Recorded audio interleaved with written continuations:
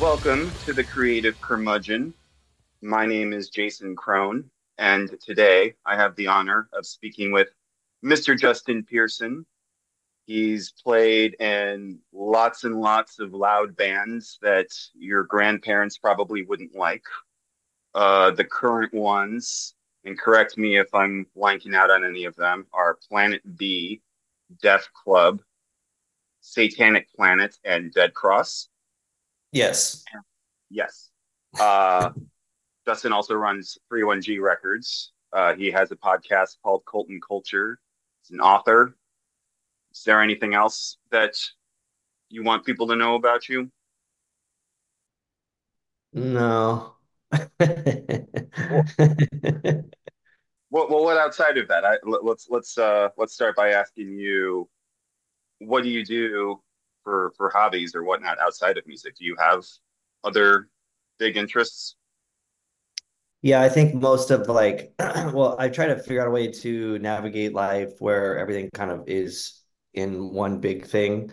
Where where you go to work and that's your work, and then you go home and they're separate. Like for me, it's all kind of the same. Hmm. And it's times I'm like, is this work? I mean, I'm doing cool shit or like creating something or running a record label. And like, yeah, it's definitely work at times and it's not fun at times. So it does feel like a job every now and then. But for the most part, it is also the thing that people, I mean, I've known people that have run record labels or that play music as a hobby, and then that's like their thing that they do for fun. So I don't know. I guess long answer shorter, hopefully, is that I just kind of blurred both sides of the spectrum and it's all one thing. But non-musically speaking, I suppose I do yoga a lot, and I'm obsessed with my dog, so I do like dogs stuff all the time. I guess those are the those would be I wouldn't even say those are hobbies either, though. It's just stuff I do. Tell me about your dogs. I just have one cap. His name's Captain. I think he's a genius. Yeah, I don't know. He's super cool. He's very sensitive and weird. I guess like me. I don't know. So. I have a Jack Russell Terrier Chihuahua mix, and I've always been like really allergic to dogs and cats, and so I have only been able to get so close emotionally to them, and so I up until a few years ago I hadn't experienced like I understood it logically how people could get like so attached to their animals, but like I hadn't had that intense experience before my girlfriend moved in 7 years ago and brought her dog, and now I totally understand that like, okay, friggin I would friggin be without a house before I would get rid of this dog. Like that That's sort of what. just like attachment. Like it's something else. Yeah, I think maybe they're teachers. They teach us things that maybe we don't even comprehend, but they teach us things like patience and empathy and stuff. But also, I think they have the ability to kind of look into our soul, and obviously, they communicate not necessarily through language. So it is pretty interesting for us. Um, and then they also depend on you, so you inherently create a bond. But yeah, I don't know. I mean, if you have the right dog in your life or cat or whatever animal, and you connect with them, there's something else that happens that I think shifts us from like human nature or like because humans are pretty arrogant, and I feel like maybe other species aren't quite up to par par with us. My dog has the person like a real fuck you personality that I don't know if that's like super common in other dogs, but he's like an avoidant sort of dog. Like he would never do a trick in a million years. Nor would we like try to get him to do a trick, but just like he does everything on his own terms. It's very surly, but also like very like loving. But there's definitely like a rebellious fuck you attitude to him. Like what sort of vibe do you get from your dog? I don't know. I mean, I try to figure out like what happened to him before I got him because he's really skeptical of most humans. Like he really doesn't like a lot of people, which is which I can understand why, but it's like, man, he's so cute. Everyone wants to love him, and he's like, he'll like be scared of them. So it's just weird. But I don't know, like just seeing his like unhinged enjoyment, like when he like gets to do like and he's in his element, like he's really into the beach. And so like we'll go to the beach and he'll just rage so hard that like it's pretty gross, but like he'll go and like we'll like throw, like his toy into the ocean. He'll keep getting it and getting it and getting it so much to where he'll just like shit out seawater, like he like just doesn't care, and I'm like, that's so rad. And then it'll get like dark. I'm like, dude, we gotta go. It's dark. It's like nighttime now, and he just still wants to rage. So I mean, those are pretty cool. I feel like when humans do that, we just fuck everything up, like if we're like so into something, we just go berserk and then we destroy it. So Yeah, if you're uh, shitting seawater, there might be something going on. yeah, Um, yeah.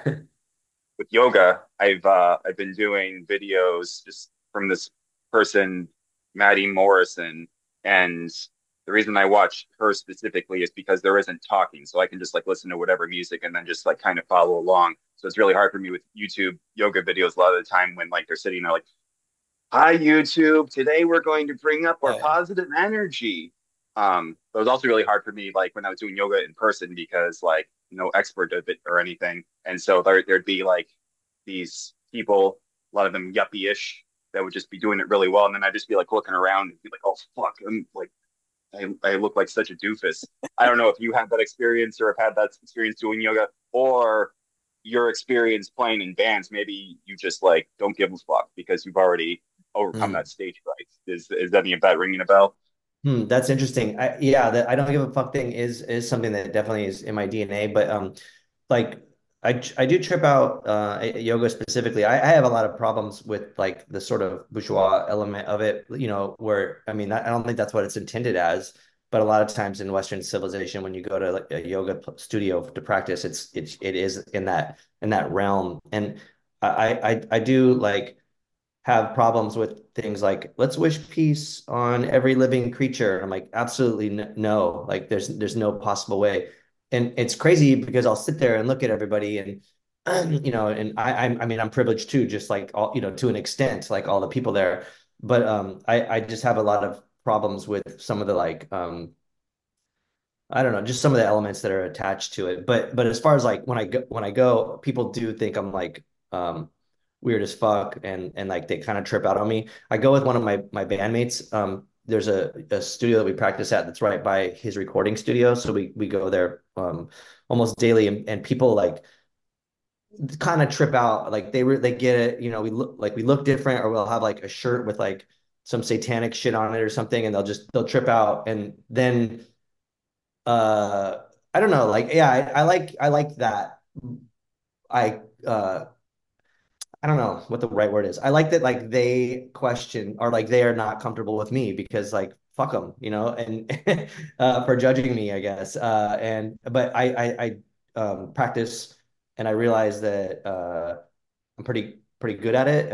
And I think like I'm also aware, and I was aware from the start of when I first started doing it, is like that if you're fucking up or you're doing it, incorrectly or something, no one's judging you. So like when you're doing it, no one should care. And if they do have an issue with what you are doing, then they're probably in the wrong. Um, See, in my mind, like I'm just like everybody is stopped what they're doing in the room and they're looking right at me and being like, God, that douchebag. Especially because it's like weird being in there to begin with because like years ago I worked at Whole Foods and so like there was like some deal where Whole Foods employees got like a free deal to go to this yoga studio that was normally like $100 a month or some shit. So if you can pay that amount to go to a yoga studio each month, you might not suck, but you probably do. So like there's already just like that yeah. going into it. So but yeah, I hear what you're saying.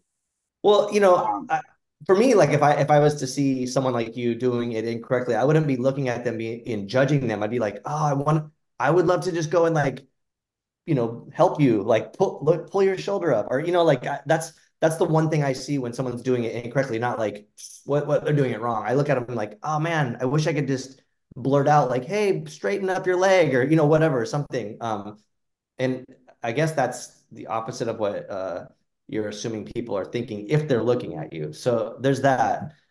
But the studio that I go to is kind of weird. Like there's a lot of it comes down to the I think the different kinds of instructors because you can have some that are hit or miss and they're all over the spectrum. It's like a band, I guess. You know, you go see a band if they're gonna play some certain kind of music or whatever. So these people are performing and teaching you these different styles and they have different ways of doing it, and that's interesting too. So you kind of have to pick the right person. But the studio that we go to, they're cool because if you work on the street, you get like you get a discount. Uh, so Luke Hinshaw from Planet B and Satanic Planet, both of us get to go for free. So that's that unlimited. So you can't beat that. And they're cool. They think we're weird and that, and they, you know, they embrace that, and I can appreciate that. So yeah, I don't know, but I was reading in preparation for this. I was skimming your Wikipedia, which is obviously a flawless source of facts. Wikipedia is. So maybe this isn't even true, but is it true that you used to breakdance? yeah, Wow. when I was a So kid, yeah, tell me about that. that's funny that's even on there, but it's also interesting too because I heard about this studio here that teaches, and I was thinking about going and taking lessons because I can't really do a whole lot. I mean, when I did it, I think the craft has evolved. I got into breakdancing when like Breaking the movie came out and Beat Street and then Breaking Two, Electric Boogaloo and all that shit. But when it was crazy though when I was a kid and Breaking One came out, I saw it in the theater and I remember people just breakdancing in the aisles and shit. It was so wild. And I mean, you would never. I don't know if you would really see that. I guess I saw one of the Star Wars things and people were like had lightsabers and shit. So maybe it's similar to that. But anyhow, yeah, breaking was a thing. But it was a strange time for me. I think like 82-ish or something. When breakdancing was like the thing. There was also this, I grew up in Phoenix, so there was I got into metal. So I was like really into like heavy metal and breakdancing, which is and like hip hop. So it was a strange mix of stuff. So I think the sort of metal side got more of me and I transitioned out of the breakdance world. I got into skateboarding and shit too, so that I think that replaced the sort of like athletic aspect of it or something. That's wild to imagine people I've never heard stories about when breaking came out and people like actually like dancing like at the theater. That's awesome. I haven't seen anything like that before. Was there anything from that that you brought into? Because you know, when you perform live, you know, you get down. I wouldn't say you break dance, but like, is there like anything that you carried over into performance from breakdancing? I mean, I think watching breakers like b-boys and b-girls doing their thing is so impressive, and I think it's captivating. Can I do it? No. But like, is it something that is very interesting to me? Yes. So I think like that in like relation to seeing like like you know even early on like seeing bands like Devo and stuff where they had a sort of vibe translated into obviously into like things like the Locust. So there was so a conscious thing that happened was the Locust did a tour with Dillinger Escape Plan. I don't know what year this was, and it was really weird because they are such like they perform so well. They are so insane, and we not that we needed to compete, but their their like level of performance just was so impressive that we needed to match that intensity you know ourselves and we were also you know we were like sort of like tethered to our pedal boards and our mics, so we didn't have like a singer or like you know Bobby couldn't jump off of shit because he had to sing and play with his effects and stuff. So we I guess inherently started doing things that you would see like robotic, you know, like sort of Devo or breakdancing ish, which kind of fit with our aesthetic, wearing uniforms and being like this sort of like campy sci-fi thing. So I think that was like all, you know, the inspiration or you know things that we were inspired by as younger people kind of translating into the modern day thing we were doing. And then in retrospect, we were like, oh, that's the way we can heighten our performance. Like to be at the same level as them, or not the same, but like, just to not be like schlubs compared to a very uh, great performing band, if that makes sense. Yeah, that's interesting. So like kind of the jerkiness of your movements, which kind of matches like the frequent starts and stops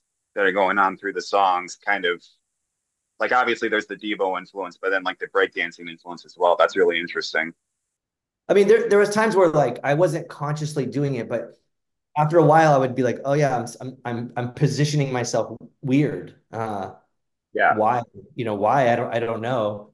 I mean, also too, like, a lot of it was interesting because we would wear masks, and I we'd set up in this line, so like I'd have to see like through my peripheral vision. I have to watch for cues from Gabe when he was drumming. So I would just feel like I'm contorting sort of, which I guess maybe ties into the fucking yoga thing too. I don't know. It might be all encompassing.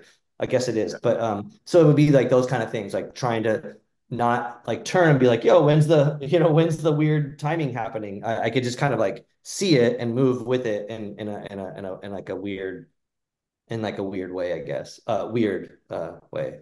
Weird like Devo, Um, what's a typical day like for you? Hmm. Well, I get roughly 120 emails a day, and I try to get through all of them. Emails like, and also like contacted through social media, like mainly for 31G, but just for like stuff. So um, I try to like reply to everybody, so it's a lot of bullshit that I have to deal with, like bullshit as in like a lot of just stuff to get through. And then I go and do yoga once a day. I try to do normal things like eat good food and try to be, I don't know, do whatever, do something with my dog. But yeah, and then I'll work on different things like depending on what the project is. Recently I've been working on a new book, so I've been writing and re-editing the stuff I wrote. Or I'll have rehearsal depending on something coming up, or if someone's working on a record, or I'll go to the studio a lot. So Luke Henshaw, who's in Planet B and Satanic Planet, has a studio that's down the street. So I go there often. We also do the podcast Cult and Culture together. So I'm there all the time doing something with him. So yeah, it'll be a lot of just like, it's all pretty cool, I guess. But I don't know. As I get older, the days go by faster. I'm like, fuck, this is crazy. Like, and then the whole week and the month, and then next, it's like another year. So it's pretty wild. But like the regular day is just like the hustle, I guess. And then, um, obviously touring and stuff comes up. So, So the bass is my favorite instrument to play. And it wasn't until fairly recently that I realized that a lot of it has to do with just like the feeling of low vibrations, how just having that go through my body is like this very like calming sort of feeling mm. versus like hearing like really high pitched frequencies, which is also really cool, but just like a lot more cathartic feeling. And even and maybe even especially with distortion on the bass, I like some of my favorite bands like Lightning Bolt, Big Business, etc. Like obviously like very have that sound that even though it's like loud as fuck, it's also like kind of soothing in some way. I was curious like if there was any reason like that why you gravitated towards the bass or why you did. I love that question. Yeah, it's weird because I think I didn't really realize it for a long time why that was my instrument of choice. I think looking back in retrospect, if I could have been a drummer, I would have chose that. But as far as like playing an instrument, bass was my thing. And I realized that the first thing that really made an impact on me was that band No Means No. So I had a guitar and I fucked around with it a little bit, but then it was kind of when I heard No Means No that I realized that the bass is not just like the instrument that plays along with the guitar. I was like, holy shit, this is crazy. And No Means No like had a lot of like the bass was up front. It also was like funky and also had like just kind of like an interesting tone and vibe overall. And Just one of the best bands of all time. Like oh yeah, they were. totally. That record Wrong is so great. So that was kind of like what got me to really leap into becoming a bass player. And then it wasn't kind of like until I got fully into music that I realized like I grew up not really understanding the difference in like instrumentation, but like I grew up being really psyched on a lot of synth stuff. So like a lot of times the synth is playing similar bass lines or the bass line. And so I sort of went from like playing regular bass in my first band.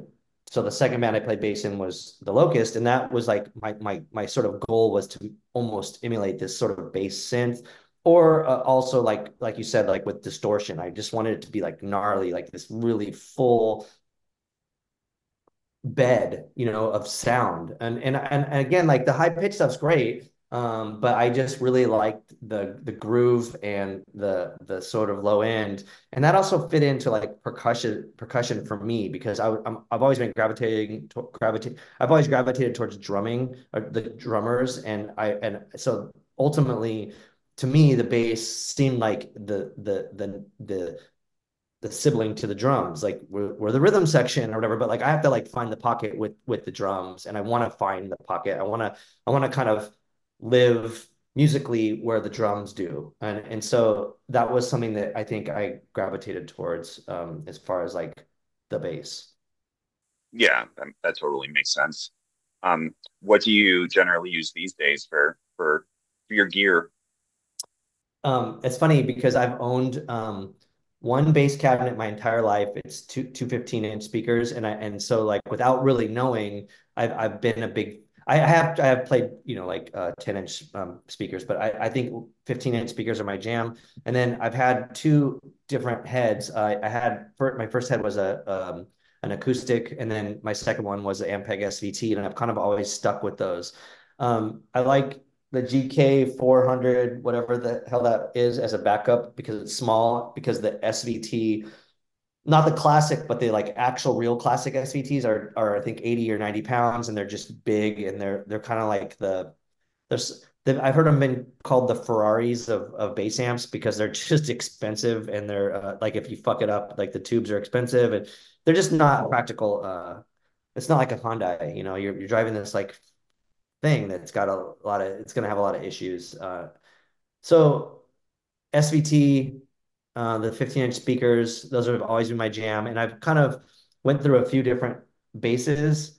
I was really into Rickenbackers, and then landed on an Ampeg Dan Armstrong, which has kind of been my thing for a long time. And the Dan Armstrong was because it's a short scale. It has 24 frets, and I've owned two, and so the first one that I got had just super low action, and so with a lot of the effects that I depend on, I have to play very high notes and high registry, which don't sound high. I just have to play high on the fretboard. So I needed that ability to have 24 frets and also low action to be able to like shred high up. Where like the action on a regular setup, it's pretty far away from the fretboard. I'm sorry, so you're saying that you're playing a lot of stuff just like higher up on the fretboard, like on low E and A, or you're talking about like you do like high notes like on like G or whatnot that don't sound high because they're on the bass. I Yeah. got a little. Here, hold on, like this. I'll show you. Like so like here's the 12th fret, and I got another 12 right here. So Yeah. so like I could play like all this crazy shit up here, which essentially would be here. But so like I use those like line 6 FM4 pedals.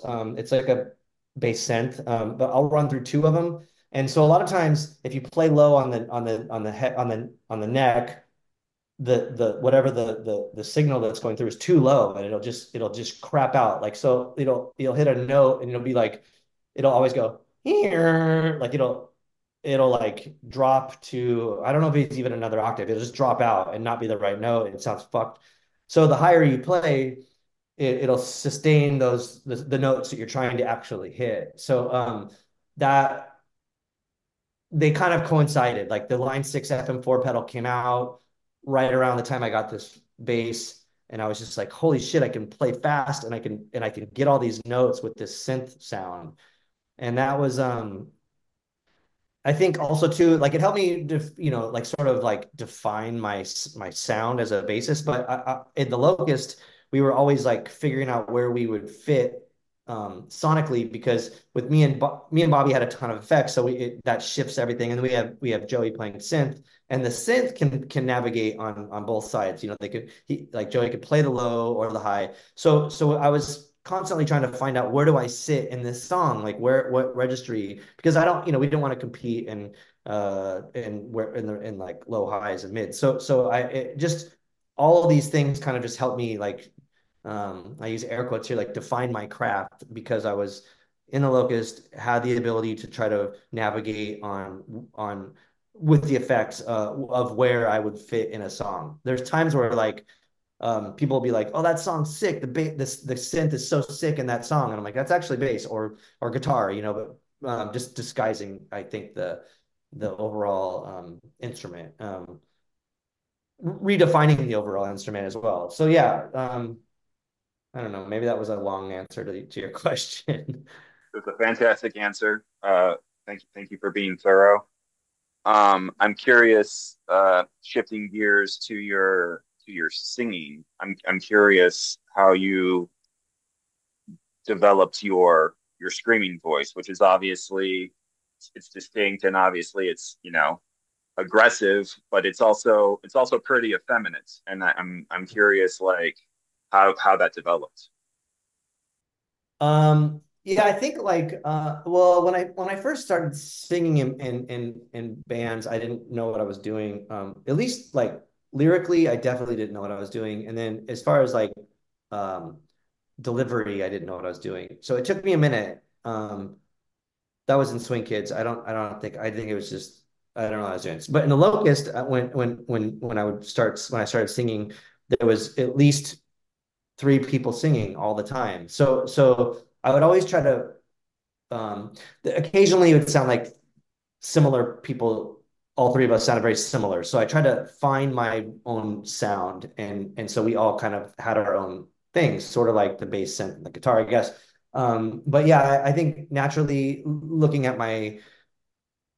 um looking at my things that inspired me as a younger person as singers, I gravitated towards stuff like um sort of like Darby Crash's like snotty, like nasally kind of Mhm. voice. And some of that I did in the Locust, it makes me cringe at this point. But it's I learned not to do that. And then it was just like more recently, like in Def Club and stuff, where I started really kind of figuring out like, oh yeah, this is like how to really do it. And the Locust too, just kind of like figuring out my sound from my voice. And I think. Part of me wants wishes I sang more lower, but I think my scream is a high pitch, so naturally it'll find that registry, and it just doesn't seem like tough, and I like that it doesn't seem tough. I'm not. I mean, I love shit like Infest and stuff, but it just seems like a dude, like a big dude singing.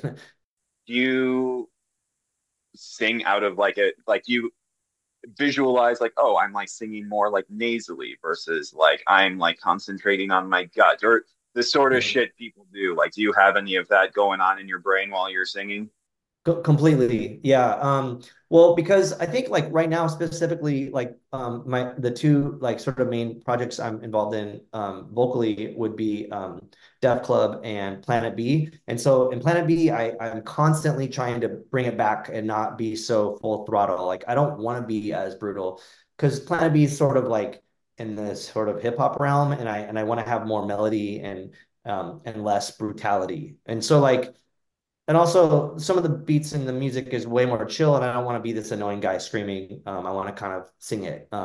So also too, like I'm not trained as a singer, and I have this thing where I sing not in the incorrect key, but like a fifth, and I do it like without realizing it. I'm terrible with like notes and stuff because like a lot of hardcore bands or punk bands now.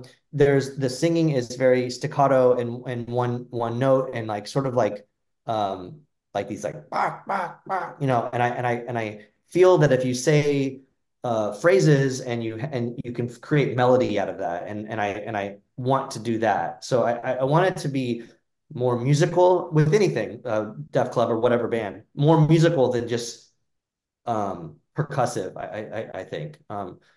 So I'm constantly like internally fighting myself, like trying to like refrain from just being like full throttle, brutal, whatever. I don't know if you ever saw the movie Something for Nothing, The Art of Rap that Ice-T did, No. where he just interviews dozens of different rappers specifically about rapping.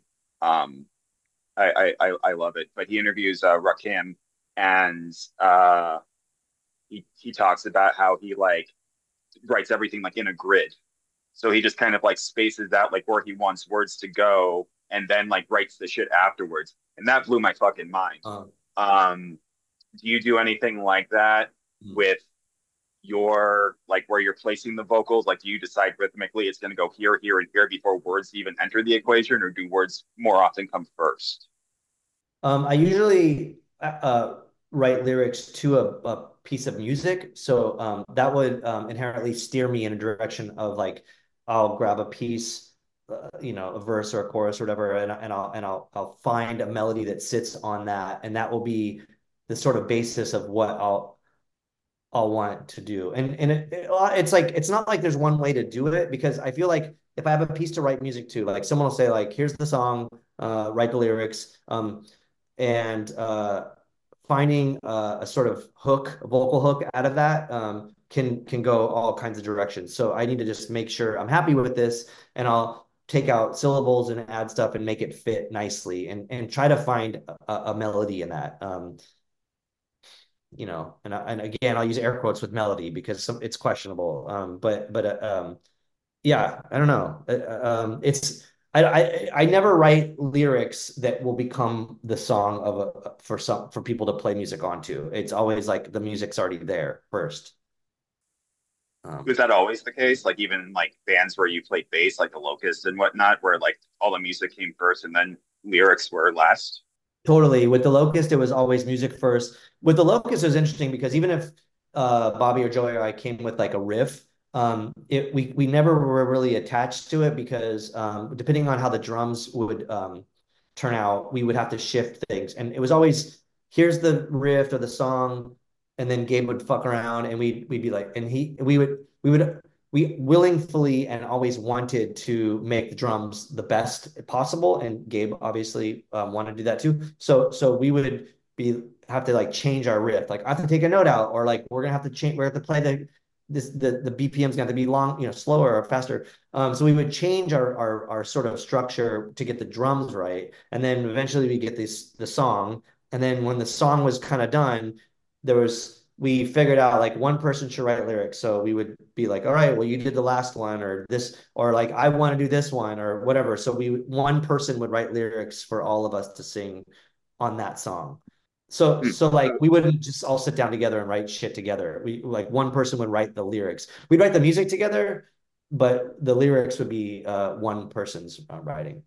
That's fascinating because the lyrics for the Locusts seem so narrowed. They seem so focused for it to be like they're. It reminds me a lot of Bowie or things of that nature where there's like almost that like cut up sort of Sure. sort of thing going on. Like it's not necessarily about like a really obvious like linear topic. Do you usually go into lyric writing with, unless I'm misunderstanding this altogether and there is very linear topics that I'm just not like grasping, but do you often go into it with a linear topic in mind and then the lyrics come from that? Or is it just like this line can be about this and this line can be about this?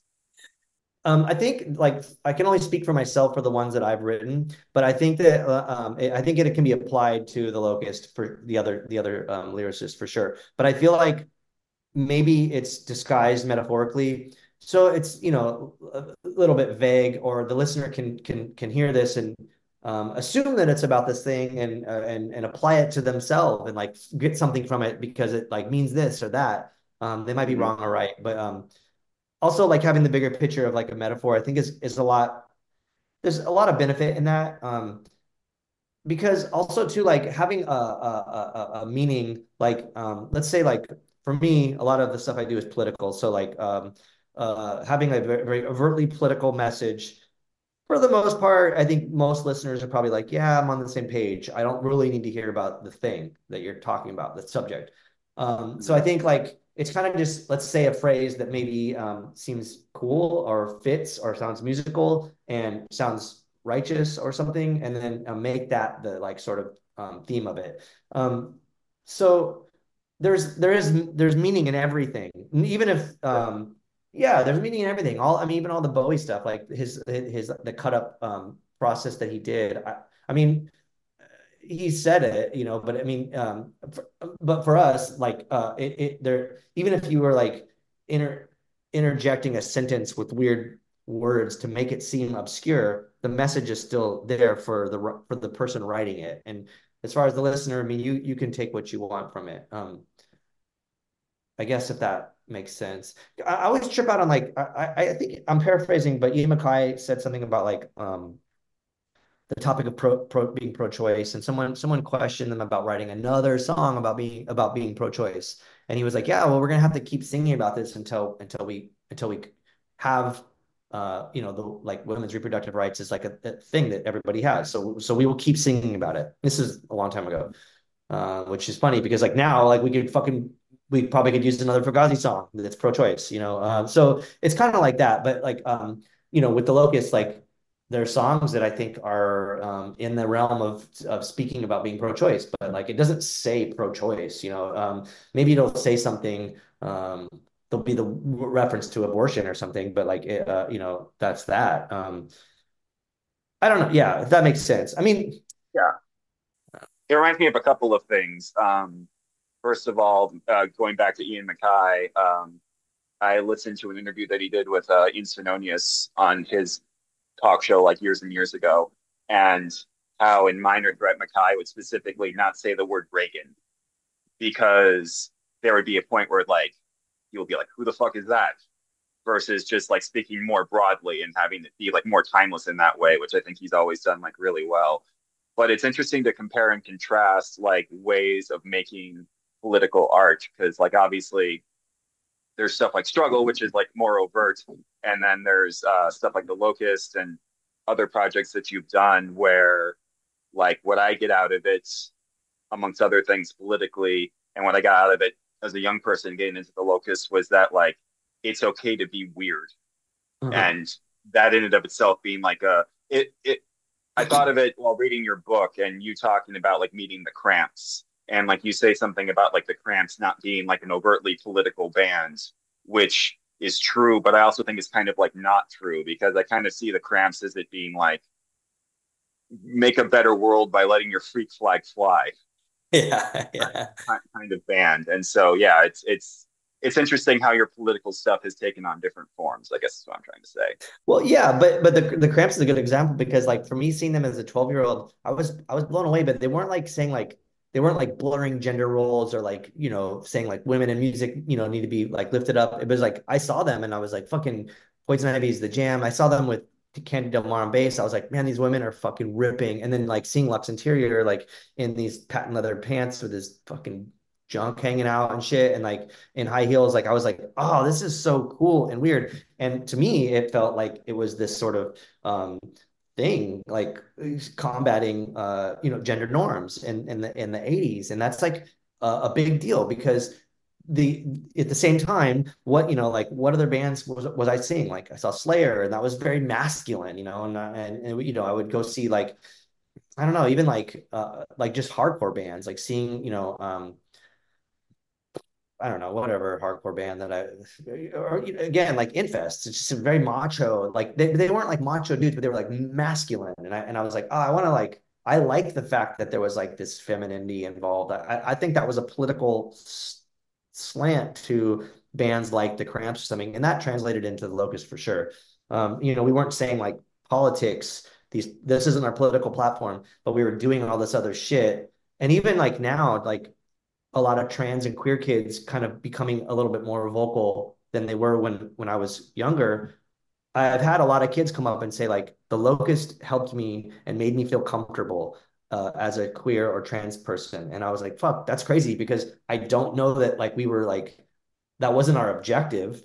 But the fact that that happened is so great, and I'm so glad that we were part of that, and I'm glad that we were able to help these people.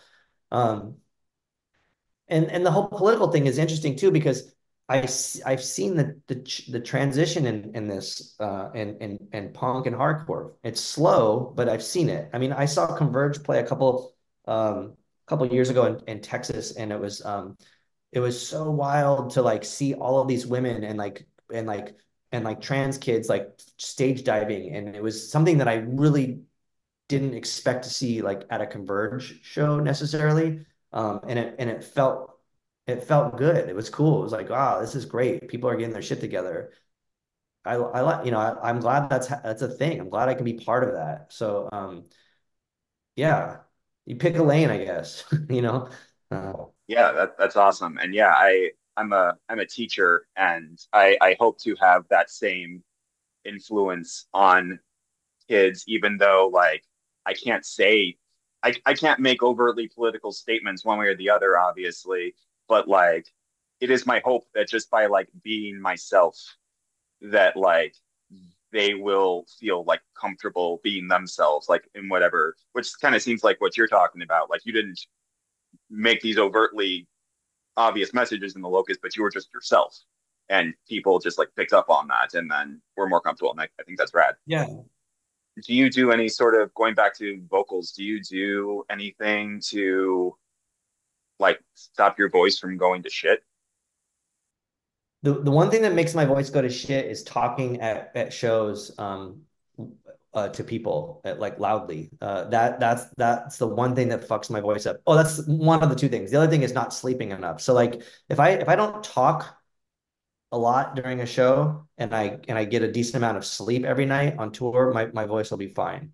Those are the two things that will ruin it. Because performing for 35 minutes or 40 minutes or whatever doesn't destroy my voice at this point. I also learned to sing from my gut as much as I can. But yeah, talking over a loud band to your friend that you haven't seen in a long time while they're Oh yeah. playing, that's gonna fuck your voice up more than anything else.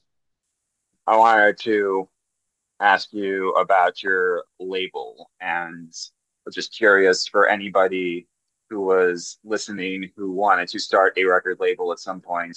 I certainly couldn't. I like doing this podcast and trying to help people out through this podcast, but I'm way too lazy to go through the effort of like, getting all those materials and putting all that footwork. This is easy. But what would you recommend? Like what as far as like things that are like that were really big problems that you wish you knew about going into it? Is there any words of wisdom for people who would want to start that? It's a good question. So when I started 31G, I was 19 and I started it because I was dealing with other labels that kind of were like just fucking around and it was I mean we were all young and stuff, so I didn't expect them to be like business savvy and I definitely wasn't business savvy, but my issues were like people sort of changing the artwork or changing the layout and like just cutting corners that I think affected the record or the music or the band or like they were making shirts that we didn't approve and I just thought this is weird. I think the way that this is being handled seems strange. I feel like I could do that myself and at least do it that bad, like probably not worse, but like but hopefully better. And so I Mm-hmm. did, so I started this label. And when I was 19 and 20, the landscape of the music industry on a DIY spectrum was much different. And there was obviously no internet and things were just a little bit more simpler and more tangible. Like, okay, I have 1,000 records. I have to sell these at shows or to a distributor or whatever. Now it's like there's all this fucking bullshit that sucks your life away, which is like social media, the internet. And I think there's a lot of good in that stuff because you can put your music online now and the planet can experience it instantly. That's great. I'm not like trying to sound like a crotchety older person, but it's changed like throughout that whole time, almost 30 years of running a label is is just the landscape has completely changed, and I've constantly had to adapt and figure out how to really do things effectively. And uh, myself and some of the bands on the label suffered along the way in the sense that like um, too many CDs were made or fucking, I don't know, whatever, bands break up. And now I have like, I still am sitting on like hundreds of copies of a record that I can't even fucking give away. So like, yeah, my words of wisdom to somebody would be like, don't start a record label. It's totally not fun. It's financially stupid. And I think if you start a record label and you have the ability to put out your own shit and tour and sell it, then that's fine. Because I can control that. I'm like, I'm gonna put this record out of my own band and I'm gonna go on tour and I'm gonna fucking sell these no matter what. And that does happen. But I want to put out other bands. I can't force them to tour. I can't force them to do whatever. So then I end up like losing a lot of money. And that's not why I do this, but I also don't have a lot of money to invest in someone that's just gonna fuck around and I'm gonna sit on a bunch of their records. What sells and what doesn't sell is beyond me. I fucking do not understand the world of music and what people like. I like what I like, and sometimes other people like it, and sometimes they don't. So I would just say don't start a record label. Yeah. Damn. Yeah, I would imagine that would be extremely hard to like rely on other people for stuff that involves like your money and things of that nature. But like, what do you just keep doing it now because you're in your, you've worked hard and you're in your routine and like now you've like made it work, but you wouldn't keep doing it otherwise, or why do you still do it then? Yeah, so that's a great question. So like for instance, the Def Club and Planet B are two good examples. Like no one else would put out those records. I mean, actually, someone would have put them out, but I chose to put them out on 31G because I couldn't find a label that I felt was gonna do better than 31G or had a bigger reach or whatever. So I was like, all right, I'll just do it myself. It's so it is. Do I want to put out a record on and be in the band, put out a record, do the publicity? Do I want to fucking do all that, pay for everything? No, I don't. But if that's the only option, then that's the only option.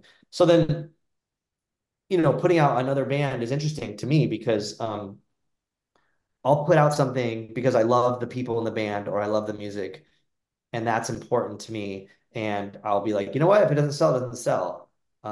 Do I think it should sell? Yes. A good example would be like we're reissuing this Angel Hair anthology, and I love that band. I love Sunny I'm very K. excited. I know about this. I'm very excited for this. Yeah. It sounds insane. Like it sounds so fucking rad to hear it. And I just that is such an iconic band to me. And I'm like, yes, I definitely want that to be part of 31G's legacy. No problem. And it sells fine. It's sort of it's a band. It's not gonna tour and sell them, but like a lot of people know about it and want to hear it, and that's great. So then on the other side of that spectrum would be a band like Stress Positions, who we recently put their record out. And this is crazy because people solicit 31G often, and I have a hard time going like, oh yeah, let me put your record out. I don't know you, I haven't seen you, like whatever. And so I usually say no. But when they sent me when we started talking about doing a record and they sent me the album, I was like, this is so fucking good. Let's put this out. I want you to be on 31G. And then I met them and I saw them live and I completely fell in love with them as people and as a band. And I'm like, this is the shit. And it's selling great. And it should because they're super rad. Um, but then like, I put out the Planet B record and no one buys it. And I'm like, well, does the band just suck? Part of it could be because we don't tour. And I'm well aware of that. So like that we got to do that. Or the fact that it's like not a genre specific band where like I mean, maybe Angel Hair is not, but Stress Positions is like a pretty brutal hardcore band. Planet B is like, what is it? I don't know. It's probably not going to sell, and it doesn't, and that's fine. So the things that make me take a risk financially um, are things that I can like live with, I guess. Sure. When it fails, but yeah, for the most part, I think about all the different things. Like doing project records for people is odd at times. I'm like, hey, you guys got all these like you're all these people like from this like super group, like it should sell, and then it doesn't sell, and they don't play shows. And I'm like, fuck, like now I have 500 of your records, and you can just take them, just have them, like, because otherwise they sit in storage, and whatever. One last thing, I wanted to know. I've been asking the people this until I decide that it's not cool, but just for my own curiosity, like film and or a book and or a song that was particularly inspirational to you as an artist in any way. Do you have anything, any of those three or all of them that you feel like sharing? Yeah, of course. When you mentioned that before, I was like, oh, this is going to be interesting. So the if I could comment on all three, I would like to. Is that all right? Absolutely. Okay. So I'll start with the song because at one point I was like jokingly saying like when I die at my funeral, I hope someone plays the song "Heart of the Sunrise" by Yes, from the album Fragile, and um and so I think like that not like when people say like what are your top 10 or top whatever bands or like what albums would you want if you were stranded on an island, and like I can't fucking pick all that shit, but I do think that Heart of the Sunrise would be a track that I could kind of like really appreciate being played at my funeral if that exists. And I think because of the musicianship, that album's incredible, but the musicianship on that song specifically, the bass tone is incredible, the sort of like lyrical topic is really nice. But I just like the structure of it, the diversity of like where the song goes. It just seems like a perfectly written song for me. And then it also came out before I was even born. So my problem with like picking like my top things or like a special song is something that happens in coinciding with something in your life, and then there's nostalgia. So I feel like with something like Yes and the album Fragile, it was already existing. I just discovered it and it kind of meshed into my life and into my brain or whatever. So that would be the song. I was shocked to learn in the last like year or so. I didn't realize it until my co-teacher showed it to me. I didn't realize that like Yes rules. Yeah. I've like only I've only like per, just peripherally kind of heard dads talk about Yes and Everyone like thinks stuff. Owner of a Lonely Heart, they think like the 80s thing, but there's some shit. That record Fragile is one of the best records ever, in my opinion. Yeah. So that would be that. And then I kind of like always point back to this book called Lipstick Traces. I think because I didn't really realize it at the time, but when I was younger, I was obsessed with the Sex Pistols and John Lydon and PIL and the art of the Sex Pistols, Jamie Reed, the artist that did a lot of their stuff. I was just really and like even Vivian Westwood and stuff. I was so enthralled with all of that. And so this book, Lipstick Traces, came out and it kind of pointed out the Situationists, which were like this sort of collective of artists. Um, and like that were rooted in like anarchism and I that was a thing that really was like holy shit, they were like getting inspiration from this other thing that happened before punk existed, and it was kind of like seeing that um the situation is be brought out in that book really tied in a lot of things. It has John Lydon on the cover. It's like a picture of him from the Sex Pistols on the cover, which I think is why I ended up buying it when it first came out. And then realizing there's like all this other stuff, and then diving into it deeper and learning about an art movement that was dealing with like other, because yeah, like punk rock obviously has like deals with like class and anti-authoritarianism and things like that. But this was kind of like explaining it in a broader spectrum. So that book, Lipstick Traces, is probably the one that I would pick for like the one overall. And then with film, dude, I don't even know. There's so many fucking things in film. I don't know that I could choose one that I would say this is the one. Yeah, There's I'm not looking certain for the one, just to be clear. Like that's a lot of pressure for any of these answers. But just yeah. like something that's like, oh, this is one of the things. Like, as far as like the visual of any of your projects or anything like that, if that was inspired by anything.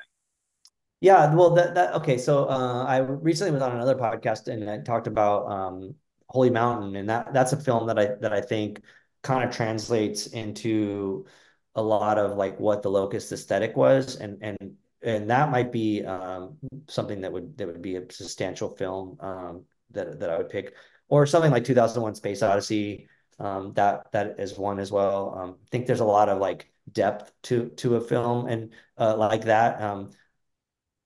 Fuck, that might be the one too that I would pick. So yeah, either one of those you could I would reference for sure. Well, thank you for joining. I know you're also a podcast host, and it's hard as a podcast host to achieve the balance of, because nobody who's like listening to this is going to listen to this for me. But then, when podcast hosts go way overboard with like their own like takes on things or whatever, but then also having it not go so far in the other direction where you're just like asking question after question and not having, I don't know if that's something that like ever crosses your mind when you're doing podcasts, but for me it's like really surreal to have people or listening in on conversations that like we're having and being able to dissect it. So I don't know if you experience any of that with yours, Well, but thanks for, yeah. Well, podcast wise, that's interesting because at one point I wanted to talk to you about you being a teacher, and then I was like, should I ask him? Like, I don't know if you want to. So I stopped myself, but with me, like on my podcast, I sometimes people will hit me up and be like, "Hey, do you want some? Can I be on or whatever? Do you want so and so to be on a podcast?" But like for me, when I do podcasts, and this isn't a diss on you or any other podcast out there, because I think it's a very relevant platform. I think it's great. But for me personally, I want it to be in person with someone that I know or at least have like kind of orbited in the same like realm. So Mhm. that's like those are my stipulations. So it can be more of a conversation because I don't know you, you know what I'm saying? Like, so, and I want to know you, but like for me on the podcast, like they know me and I know them and we just get to talk. And that's a thing that I strive to have be part of like my podcast. But I was like thinking when you were talking about the teaching stuff and how, you are hoping that you would make this impact on the students, and I wanted to dive into that, because I do think like even without you realizing it, you probably are. There's like little minute things where like students are probably picking up on whatever, and that's great because there were students that there were teachers that I had as a kid that I picked up on things, and it wasn't until later I was like, holy shit, they came from punk. I just didn't know it, and they couldn't really talk about it, and and, Right. and that was great. So they helped me.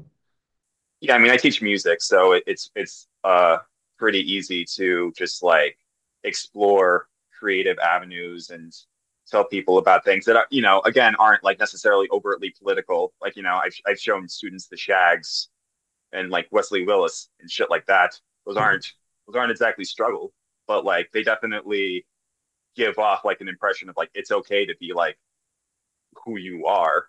And so yeah, I mean that's the sort of thing that I want to get across. Thank you so much for doing this. I very much appreciate it. The Locust Erebon Radar split was the first split that I ever bought in 2001, and it's been neat because I've had Eric on this podcast, I've had Neil Burke on this podcast, and now you're the third person involved with that specific record that I've had on this podcast. And I don't know if that's awkward to like mention, but I just think that that's fucking neat. So yeah, thanks for agreeing to do this. Yeah, I mean, I love Eric and Neil so much, so much. I feel like they are family, and so it's cool. And that was also too a thing that I think drew me to wanting to be on your podcast. Like, oh, he had the homies on it. Like, it makes sense. That's cool. So yeah, I appreciate you. Hello, listener. You are currently being hypnotized. You will donate to this podcast at venmo.com/thecreativecurmudgeon. Thank you for your time. So long.